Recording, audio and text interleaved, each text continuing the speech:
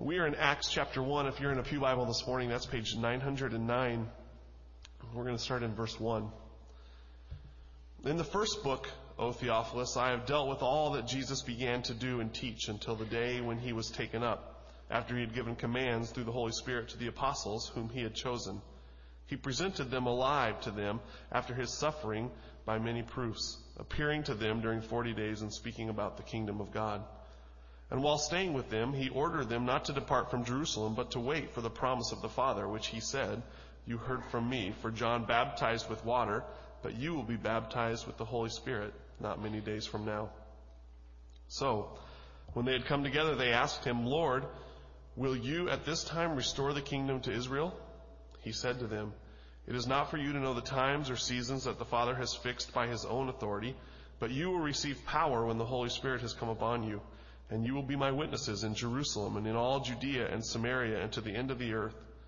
And when he had said these things, as they were looking on, he was lifted up, and a cloud took him out of their sight. And while they were gazing into heaven as he went, behold, 2 men stood by them in white robes and said, "Men of Galilee, why do you stand looking into heaven? This Jesus, who was taken up from you, is in heaven, who will come in the same way as you saw him go into heaven." This is the word of the Lord. It was a joy for me this week, or just these past few days, to be able to think about, as Pastor Ron mentioned, our unstoppable God, and to have an opportunity to just reflect and look through Scripture and find passages, and it's all over the place, to show that God makes it a purpose to say things like, "My plans will not fail. My purposes will succeed." This morning, as we were just singing and sharing prayer requests and thinking about those even in our own congregation who are facing some of the deepest, darkest hours of their life, they might have a difficult time, imagining a God who is unstoppable and powerful when they face things that to them seem unstoppable.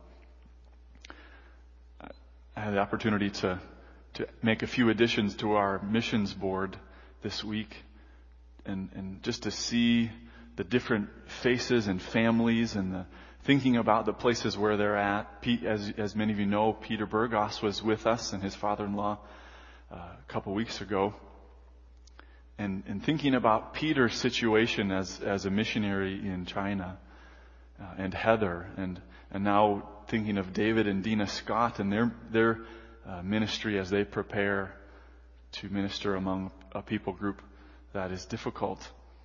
Each of them and all of the missionaries that we support, they face opposition. They have forces in their surrounding them in their lives, even within and without, that want to stop the work that God is doing in and through them. And they have to rely upon a God who is unstoppable. And maybe in your life, you have things in your life that make it hard for you to imagine that God could be powerful, that He could really be sovereign and in control and unstoppable. But I want us to look together this morning into the book of Acts, where we see a picture, a portrait of how God has shown Himself to be powerful. That there is no force that is stronger than He is. There's nothing that is able to thwart His purposes, to stop His plans. And that's good news for us, because that means His work in our lives is sure as well. So let's pray together this morning, and then we'll look into the book of Acts.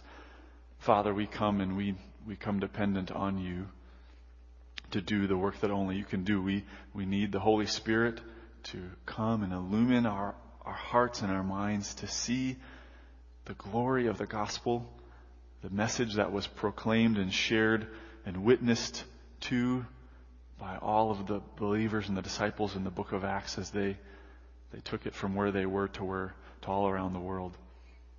Father, we need You to do a work to help us see You this morning. Help us to see the glory of God in the face of Christ as we think about the gospel and the spread of the gospel. So God, help us to have confidence in you and who you are this morning that will last, that will be the foundation, the bedrock that we build our lives upon. We pray in Jesus' name. Amen. This morning we are going to look a little bit at the passage that was read this morning by Pastor Jason from Acts chapter 1, verses 1 through 11. But we're mainly going to focus on one verse, Acts chapter 1, verse 8. And then we're going to spend some time seeing how, at least the first half of the book, we're going to spend time in showing how God fulfills His purposes that were spoken by Jesus in Acts chapter 1, verse 8. And this morning there's going to be 3 parts to the message, three sections that I'll be sharing with you. The first one, part 1, we're going to talk about the audacious statement of the Son. The audacious statement of Jesus, the Son of God, that He makes here in chapter 1, verse 8. And then the second section we'll talk about, the second part this morning, will be the aggressive fulfillment by the Spirit.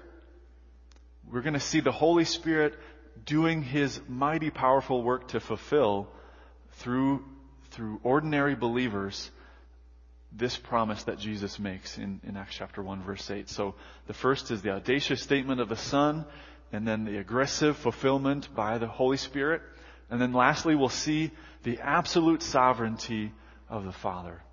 We're going to see God's power displayed in all of this process, and in each circumstance that comes in opposition to what's happening here, what we see starting in Acts chapter 1, verse 8, we're going to see God overcoming every obstacle, every hindrance that comes, and to see that He really is absolutely sovereign. So first, let's read just verse 8, and we're going to talk about this statement that Jesus makes in Acts chapter 1, verse 8. It says, "But you will receive power when the Holy Spirit has come upon you, and you will be my witnesses in Jerusalem and in all Judea and Samaria and to the end of the earth." This verse here, this statement that Jesus makes, kind of has 2 parts to it. The first one is, you will receive power when the Holy Spirit comes upon you. And when we think about this statement by Jesus, this first part, you will receive power when the Holy Spirit comes upon you, that first part is absolutely essential and critical for the success of the second part. The fulfillment of His disciples being witnesses to the ends of the earth hinges on the reality and the coming to pass of the Holy Spirit coming upon them and giving them power. You can think of it kind of like the means and ends. What is God's goal here in this? What does Jesus say is the goal? The purpose, the end result that He's going for is that He would have witnesses of His gospel and the good news about Him to all the ends of the earth. That's His goal. What's the means by which this is going to happen? How is this going to be accomplished? And we see that in this first phrase, that the disciples would receive power when the Holy Spirit comes upon them, enabling them to fulfill this purpose of being witnesses. As we see here in this first part of Acts chapter 1, verse 8, Jesus references power. He talks about the reality of power in the lives of the disciples. His followers are absolutely going to need power to accomplish this. In order to carry out what He says they will do, they are going to need power. In order to do God's work God's way, it requires God's power. These men, His disciples, if you know anything about the Gospels and the background of Matthew, Mark, Luke, and John, where we see the lives of the disciples as He calls them, we know that these guys, they're not all-stars. They're not a dream team. They're not a collection, a group of superheroes gathered together to fight off all the evil in the world. These guys are just ordinary people who are not known to be very faithful, very powerful, very strong. And as we think of even Peter, He had a gumption and a boldness to him, but what happened? When push came to shove in the darkest hours of his master Jesus, what did he do? He denied him. And each and every one of the other disciples fled, just as Jesus foretold would happen. So these men, as we have read and as we've looked through the Gospels, we know that they're not especially powerful people. So why should we expect anything to be different now? Why should anything be different at this point in the book of Acts? And thankfully we see that this power is not something that comes from them, but it's something that they receive. The power that they need is something that doesn't come from inside of them, it comes from without. Thankfully, these ordinary men who have no inherent strength and power of their own don't need to look inside themselves as so often our culture would tell us to do, is to look deep, and we'll find what we need, the resources we need to accomplish the things in our life. That's not what Jesus is saying here. He's saying the disciples needed to receive a power that was not their own. It would be His power, not their power. And then Jesus says that this power would come to them when the Holy Spirit comes upon them. When we think about the Holy Spirit, oftentimes we can approach the Holy Spirit or talking and discussing the Holy Spirit with hesitancy.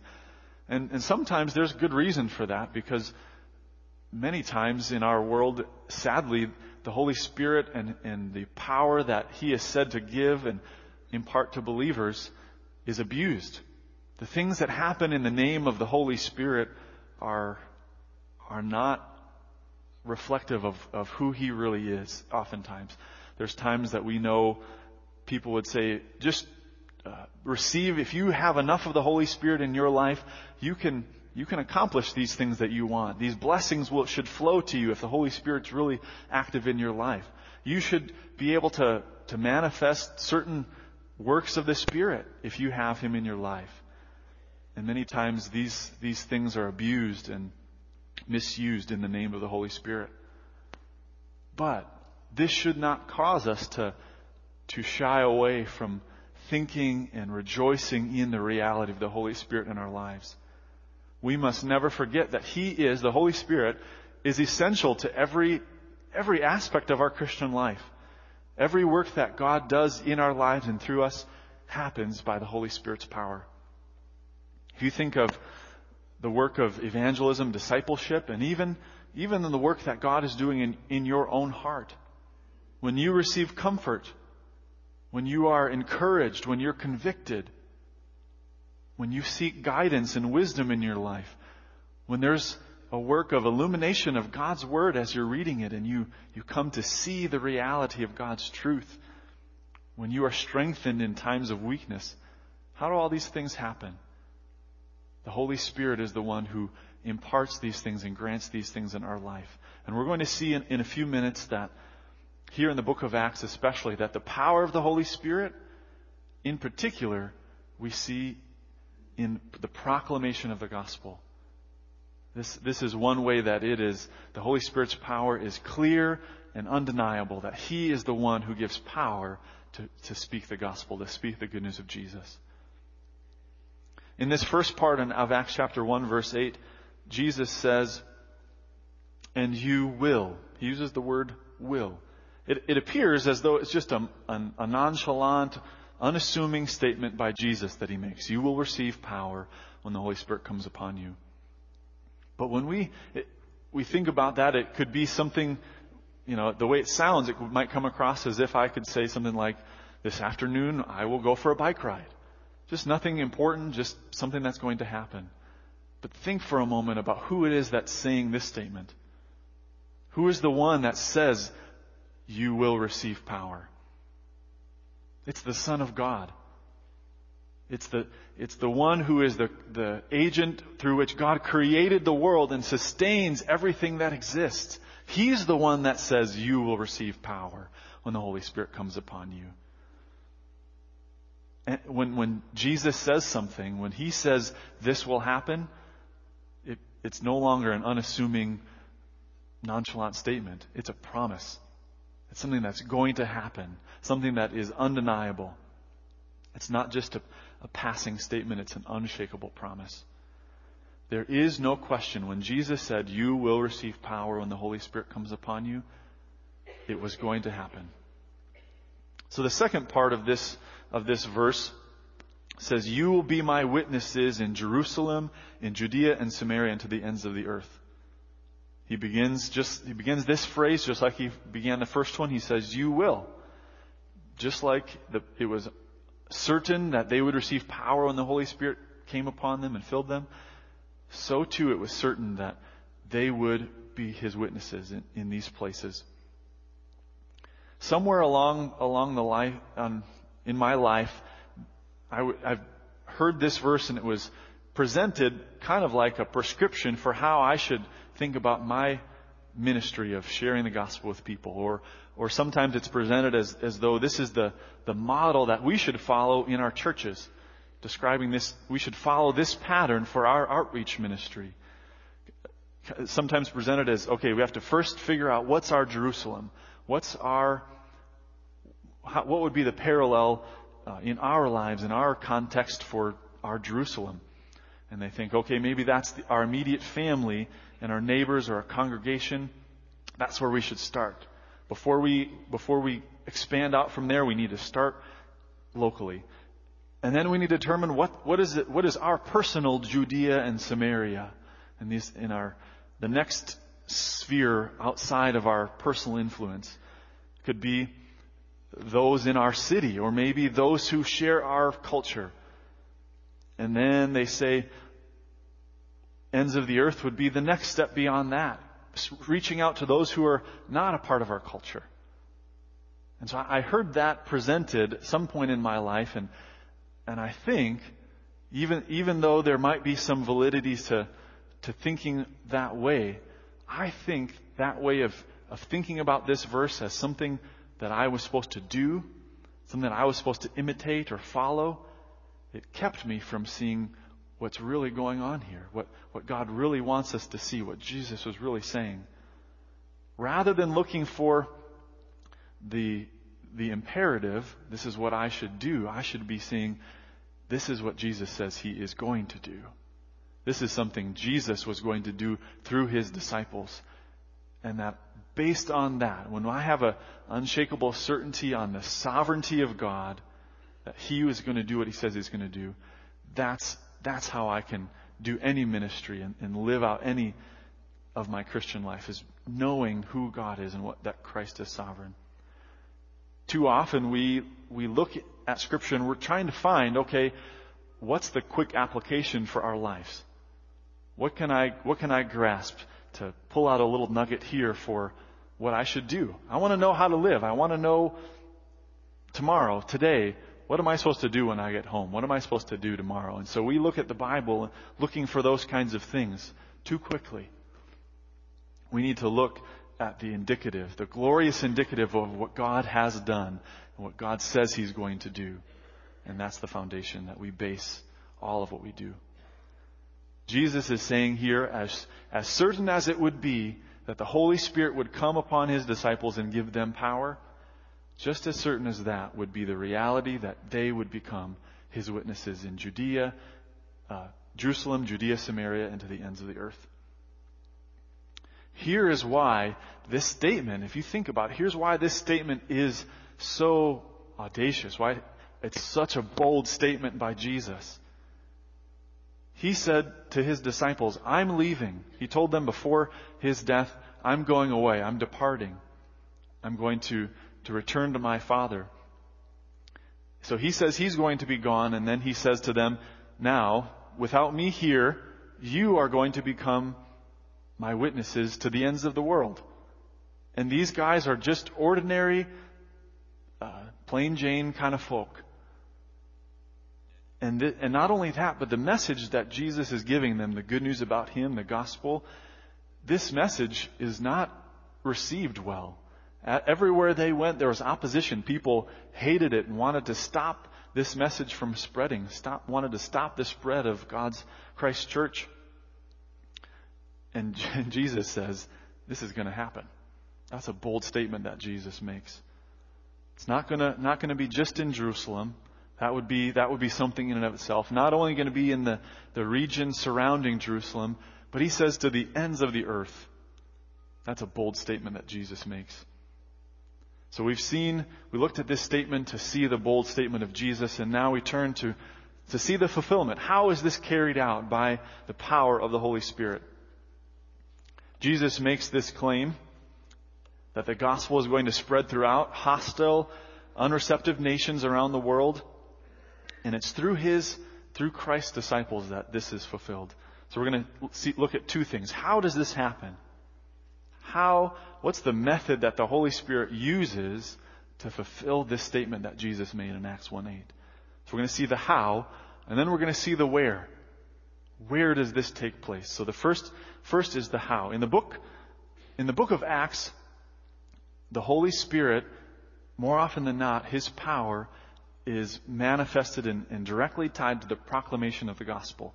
Now, sometimes, as we know, the Holy Spirit, when He fills someone, it shows up in some miraculous kind of gift, some miraculous sign, whether that be healing, casting out of demons, or some other display, raising the dead, or other display of power. Now, that's true. The Holy Spirit does that. But if we look through the book of Acts, and especially in the first part, we see things like, and so filled by the Spirit, and then they began to speak. Let's look at a few examples of that. In Acts chapter 4, verse 8, Peter is standing before the Jewish leaders, and he's called to respond to them, and it says in Acts chapter 4, verse 8, "Then Peter, filled with the Holy Spirit, said to them, 'Rulers and people of the elders.'" So Luke, the author of the book of Acts, prefaced what Peter said with this statement, and Peter, filled with the Holy Spirit, said to them. And then he goes on to share the realities of what God had done through Christ, sharing the truths of the gospel with these people. And then we see it again in Acts chapter 6 with Stephen, Acts chapter 6, verse 10. In referencing Stephen, it says, "But they could not withstand the wisdom and the spirit with which he was speaking." Stephen was known to be, it said that Stephen was a man filled with the Holy Spirit. And as he spoke, it was clear and evident that he had the Holy Spirit in him, enabling him and helping him to speak the good news of Christ. And then we see it's not just Stephen or Peter or other leaders, but even the believers, even the ordinary believers in Acts chapter 4, verse 31.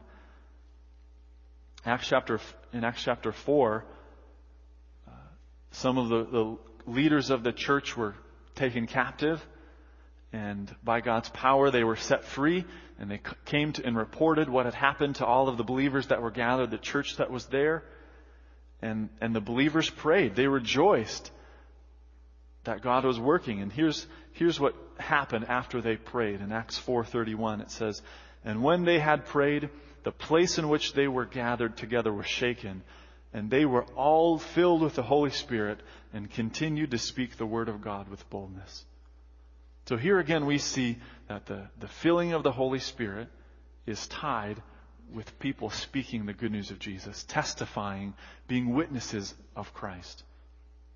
Why is this? We're going to see in a minute why is this that the Holy Spirit is tied with proclamation of the gospel? Before we do that, just want to make a note here that even in the few instances where the Holy Spirit is doing some miraculous type work through someone who's not one of the apostles, even then it's related to them speaking. Think about what happened at Pentecost in Acts chapter 2. The disciples were gathered there after Jesus said, "Return to Jerusalem and wait for the promised one to come." Wait for the Holy Spirit. And it says that when the Holy Spirit came upon them with tongues of fire, they were filled with the Holy Spirit. And what did they do? They spoke in languages they had never learned before. They spoke and proclaim the mighty works of God. Even then, the Holy Spirit caused them to proclaim the mighty works of God. And then think for a moment about the instance with Peter when he goes to Cornelius, who was a Gentile. Cornelius' friends and family were gathered there, and God sent Peter to them, to these people who had not known Christ, did not know the gospel. And Peter shares the good news with him. He shares the gospel. And as he's speaking, it says in Acts chapter 10 that those Gentiles received what Peter had said, and they began to speak in tongues, extolling God. So again, the Holy Spirit was working in them, and the response is to speak and extol God. And other believers throughout the book of Acts are said, as they are filled with the Spirit, through the Spirit, they prophesy. They share the words, the messages of God with those He tells them to. So why is this? Why in the book of Acts so often do we see the Holy Spirit tied in with speech, proclaiming the gospel, proclaiming the good news? And here, I want you to turn with me to Acts chapter 5. We see something about the Holy Spirit. Acts chapter 5, verse 32. And this is when a few of the apostles are taken to prison, and they're called to give an account for why they are continuing to spread this message. They were told not to, and they continue doing it. And they say, we have to do it. We have to obey God rather than men. And they talk about how Jesus was crucified, put to death, but that God raised Him from the dead. And then in verse 32 it says, and we are witnesses to these things. The apostles, we are witnesses to these things. And so is the Holy Spirit, whom God has given to those who obey Him. So not only are the apostles that were with Jesus called to be witnesses, but even the Holy Spirit Himself testifies of His own accord to Christ and to the gospel message. And as we see here, it says the Holy Spirit is given to those who obey Him, those who obey the gospel by trusting in Christ, believing the gospel. The Holy Spirit is given to every believer. And He inside of us, the Holy Spirit, is the impulse inside of us that causes us to be a witness to Christ, causes us to testify of God's saving grace through Christ. In essence, we become the vessels of the Holy Spirit's expression, being a witness. So the Holy Spirit's method is through believers speaking the gospel that this statement that Jesus makes is fulfilled. And here we see where. Now we're going to move to where this happens. Acts chapter 1, verse 7, if you look through the book of Acts, that focuses primarily on Jerusalem. In Pentecost, where are they gathered? They're gathered in Jerusalem in chapter 2. People from nations all around the world had gathered, centered in the temple in Jerusalem. And the first outpouring of the Spirit, proclamation of the gospel on a massive scale, begins in Jerusalem. And then in Acts chapter 3, the ministry of the apostles centers in Jerusalem still. They continue to speak and proclaim boldly. The church grows and grows in Jerusalem. And then in Acts chapter 5, it says that there were people coming in from kind of like the suburbs of Jerusalem. The surrounding towns are coming. They're gathering in to receive healing and to hear the news that is spreading. And then turn to Acts chapter 6, verse 7. We see this centering in Jerusalem. It says in Acts chapter 6, verse 7, that the number of disciples greatly increased in Jerusalem. And so we began to see this statement of Jesus in Acts 1:8. We began to see it start to be fulfilled here in Jerusalem. But it doesn't stop there. It moves out. It expands and grows. And the way that it expands out of Jerusalem is kind of a unique thing. Kind of a surprising thing for us to see how this happens. It says in Acts chapter 8 that a persecution began in Jerusalem. After Stephen had died, the church began to be persecuted. They began to suffer more than they had before. And the result of that is that they are spread outside of Jerusalem. The persecution forces them out to leave. And what do? They take the gospel with them as they go. Philip, in Acts chapter 8, verse 5, it says that Philip went down to the city of Samaria and proclaimed to them Christ. So we had heard references to Jerusalem, and now we began to see a reference to Samaria. Peter and John, when they hear what God is doing, the Holy Spirit is doing in fulfilling this in Samaria, Peter and John themselves go down to these cities in Samaria. And it says, now when they had testified and spoken the word of the Lord, they returned to Jerusalem, preaching the gospel to many villages of the Samaritans. So again, we see the reference to Samaria. Saul, who we know as Paul, in Acts chapter 9, verse 22, it says that he did gospel ministry in Damascus. And that was on the northern part of this region. In chapter 9, verse 31, it says, so the church throughout all Judea and Galilee and Samaria had peace and was being built up. And walking in the fear of the Lord and the comfort of the Holy Spirit, it multiplied. And so we have references to Judea and Galilee and Samaria. Just as Jesus had said in Acts 1:8, you will be my witnesses in Jerusalem and in Judea and Samaria. But the question is, would it go beyond that? Would there be enough to get them to the ends of the earth? And we see that happens as well. In Acts chapter 11, verse 19 through 21, we see the beginning of the fulfillment of this last part of Jesus' statement. It says, now those who were scattered because of the persecution that arose over Stephen traveled as far as Phoenicia and Cyprus and Antioch, speaking the word to no one except the Jews. But there were some of them, men of Cyprus and Cyrene, who on coming to Antioch spoke to the Hellenists also, preaching the Lord Jesus. And the hand of the Lord was with them, and a great number who believed turned to the Lord. And this is just the beginning. Here in chapter 11, it's just the beginning of the fulfillment of Jesus' statement to the ends of the earth, that his disciples would be his witnesses.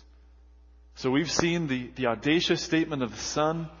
We've seen that the aggressive fulfillment of the Holy Spirit, and he does that through the believers preaching the gospel. And they do it just as Jesus said, in Jerusalem, Judea, and Samaria, to the ends of the earth. And then we're going to see the absolute sovereignty of the Father. As I had spent time preparing this message a while back, looking through the book of Acts, it was just amazing to see over and over and over again the times when there would be opposition to the work of the gospel.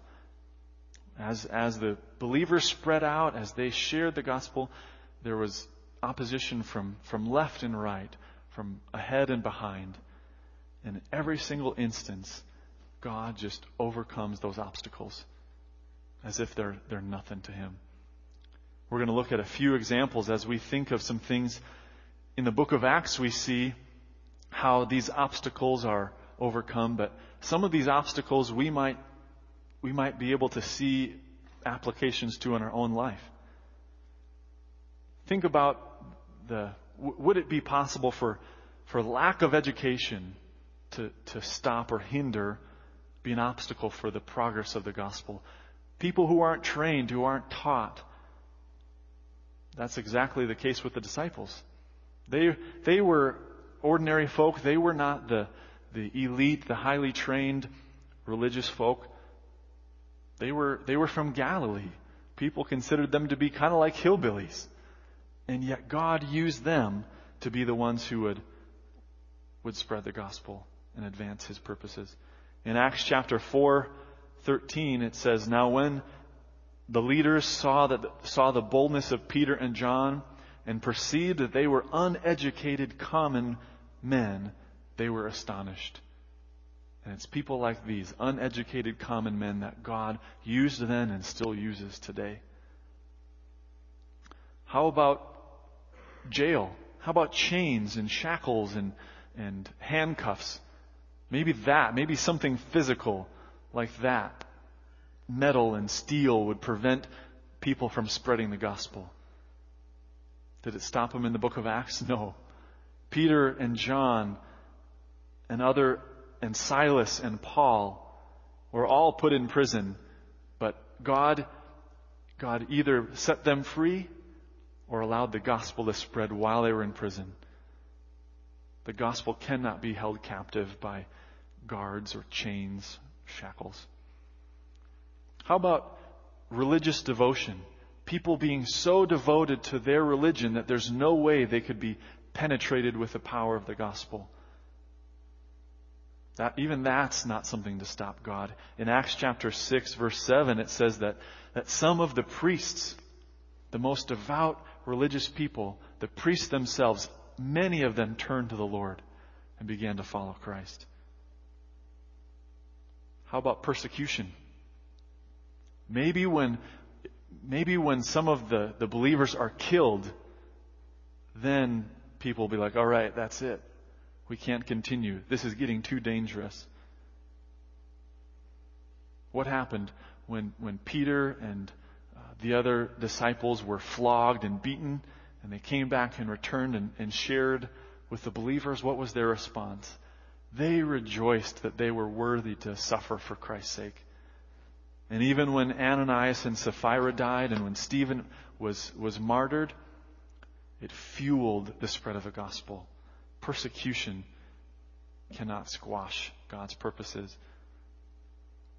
Now, how about our own timing? In our human wisdom, maybe we don't do it right. Maybe we don't do it quick enough or don't have the right methods. Would that stop God's purposes? No. He used persecution to send His emissaries, His ambassadors outside of Jerusalem. In His timing, in His purposes, He allowed this and caused this to happen. Doesn't mean that we are not responsible for our own actions and are using the wisdom that God gives us, but God is not hindered by our lack of wisdom. What if you could say, I don't have the preeminence, I don't have the ability to, I don't have the authority, I'm not someone who is ready to do this and able to do this. Who was it in Acts chapter 8? It says in Acts chapter 8 that through the persecution, the church was spread, except the apostles. It says in Acts chapter 8 that the apostles stayed in Jerusalem, and it was the rest of the church that was spread out. And it was those, just ordinary people, who shared the gospel as they went.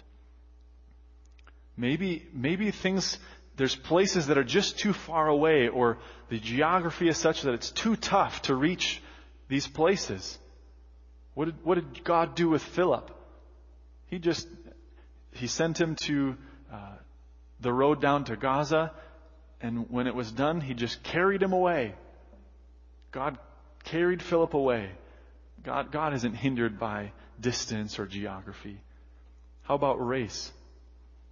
Maybe you think there's no way that the gospel could penetrate into this people group. There's too many difficulties, too many challenges.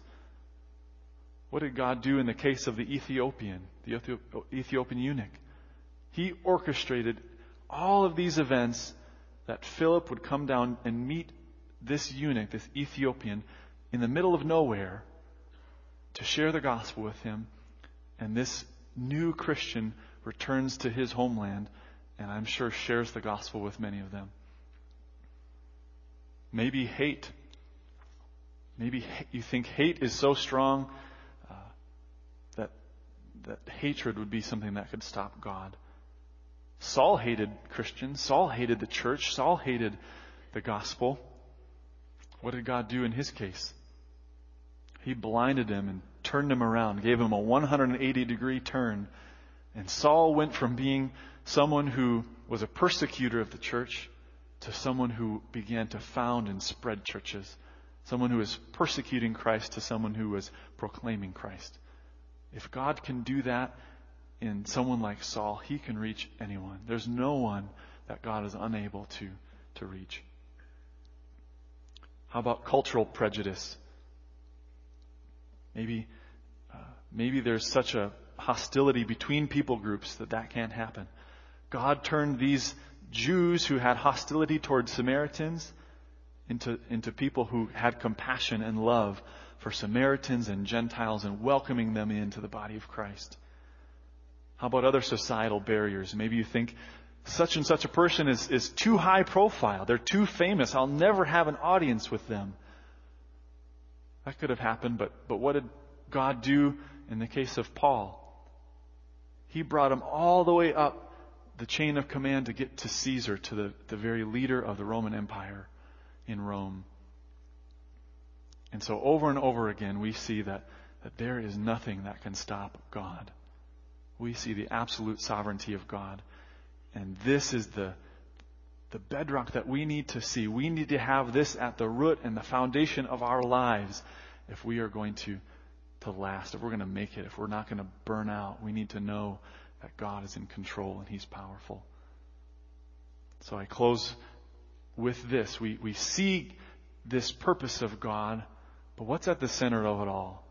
What is all the commotion of the book of Acts about? What's all this thing that's happening, the drama of the book of Acts?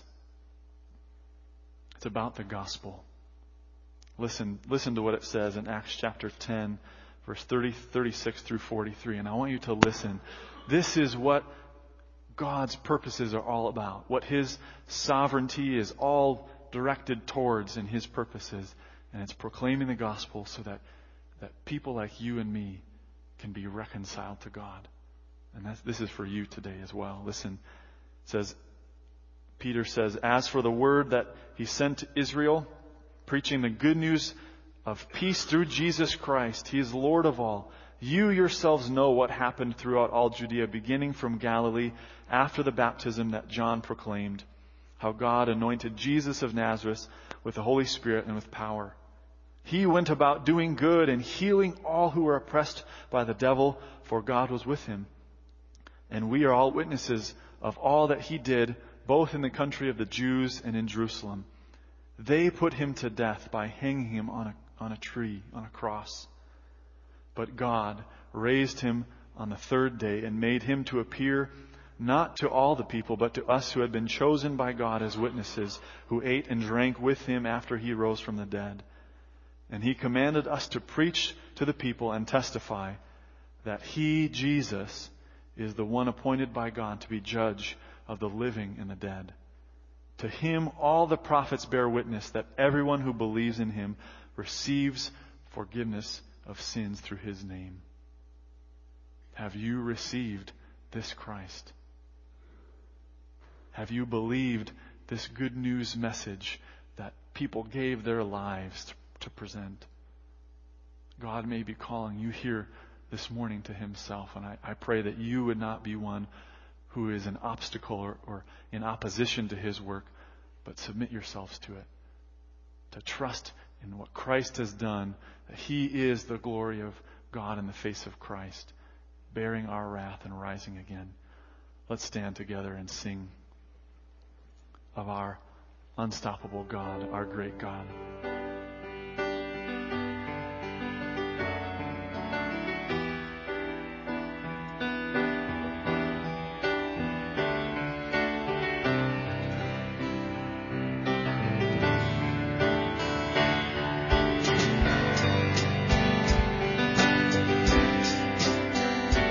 How great is our God? Sing with me, how great is our God? And all will see how great is our God. How great is our God? Sing with me, how great is our God, and all will see how great is our God. Name above all names,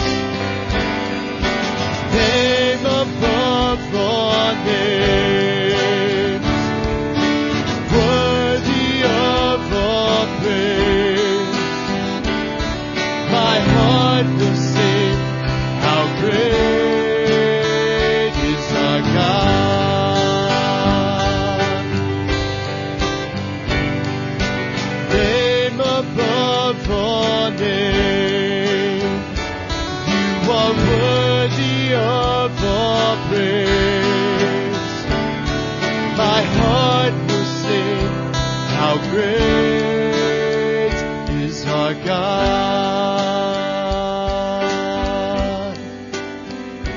How great is our God. Sing with me, how great is our God, and all will see how great is our God. Let's pray together. Father, we thank you that you are unstoppable. God, we thank you that you can overcome any obstacle that arises to your purposes. God, when you say something, when you make a promise to save a people for yourself, help us to have confidence that it will happen. When you make a promise to those who belong to you that you will never leave them or forsake them, help us to believe that. God, when you say things like, if God is for us, who can be against us? Help us to trust that. Help us to have confidence in you, because not only have we seen how you have succeeded in the past, but we've seen how your purposes continue, and you promise to all those who go out making disciples, you say even to them, and behold, I am with you always to the end of the age. Help us go with that this morning and this week, we pray. In Jesus' name, amen. Go in peace.